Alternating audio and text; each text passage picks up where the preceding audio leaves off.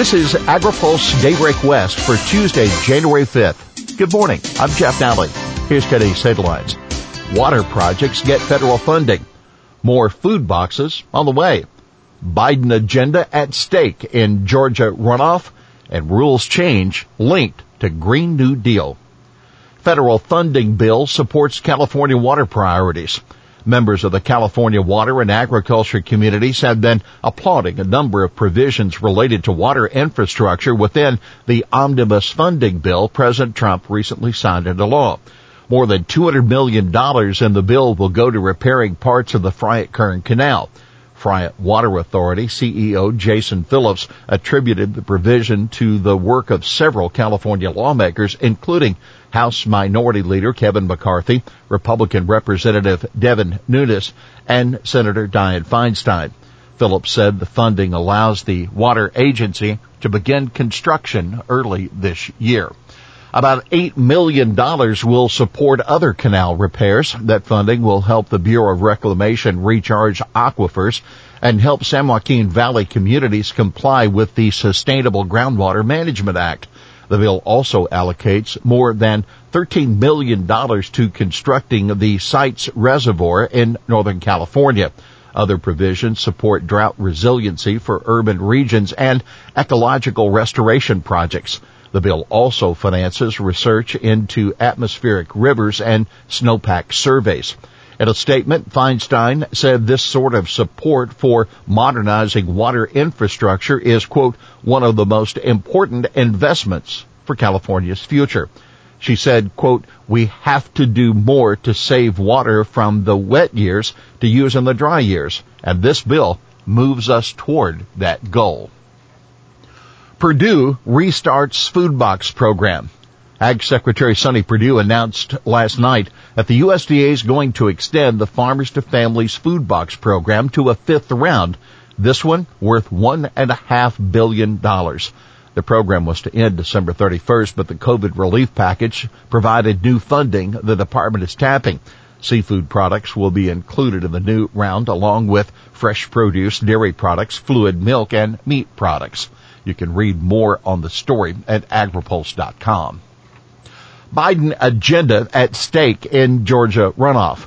The stakes could hardly be higher in today's two Senate runoff races in Georgia.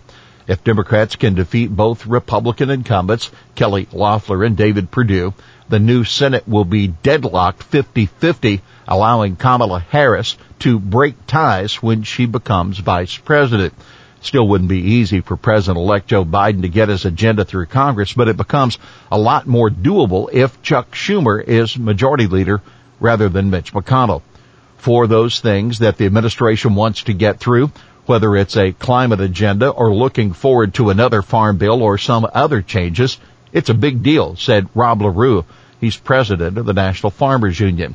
Biden, campaigning in Atlanta yesterday, said, Georgia, the whole nation is looking to you to lead us forward.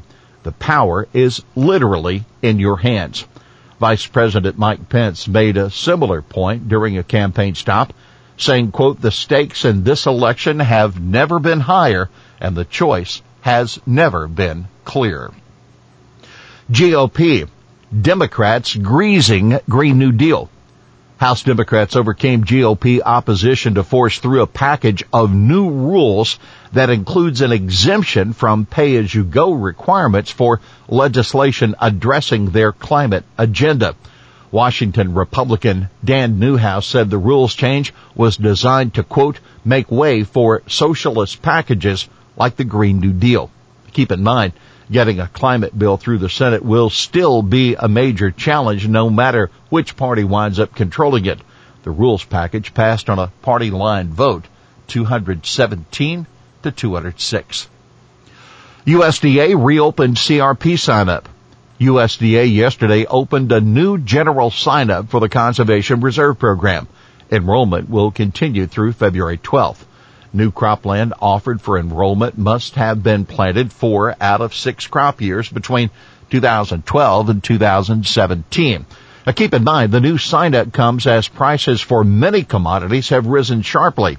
As of November, 20.8 million acres were enrolled in the program, well below this year's limit of 25 million. Contracts on 3 million acres are expiring next September. The acreage cap rises to 25.5 million in 2022 and 27 million in 2023. Here's today's He Said It. The vaccines don't magically arrive in some state facility.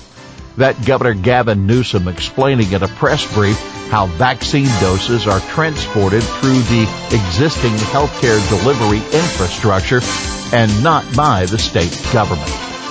Well, that's Daybreak West for this Tuesday, January 5th. For the latest news out of Washington, D.C., visit agripulse.com. For AgriPulse Daybreak West, I'm Jeff Nalley.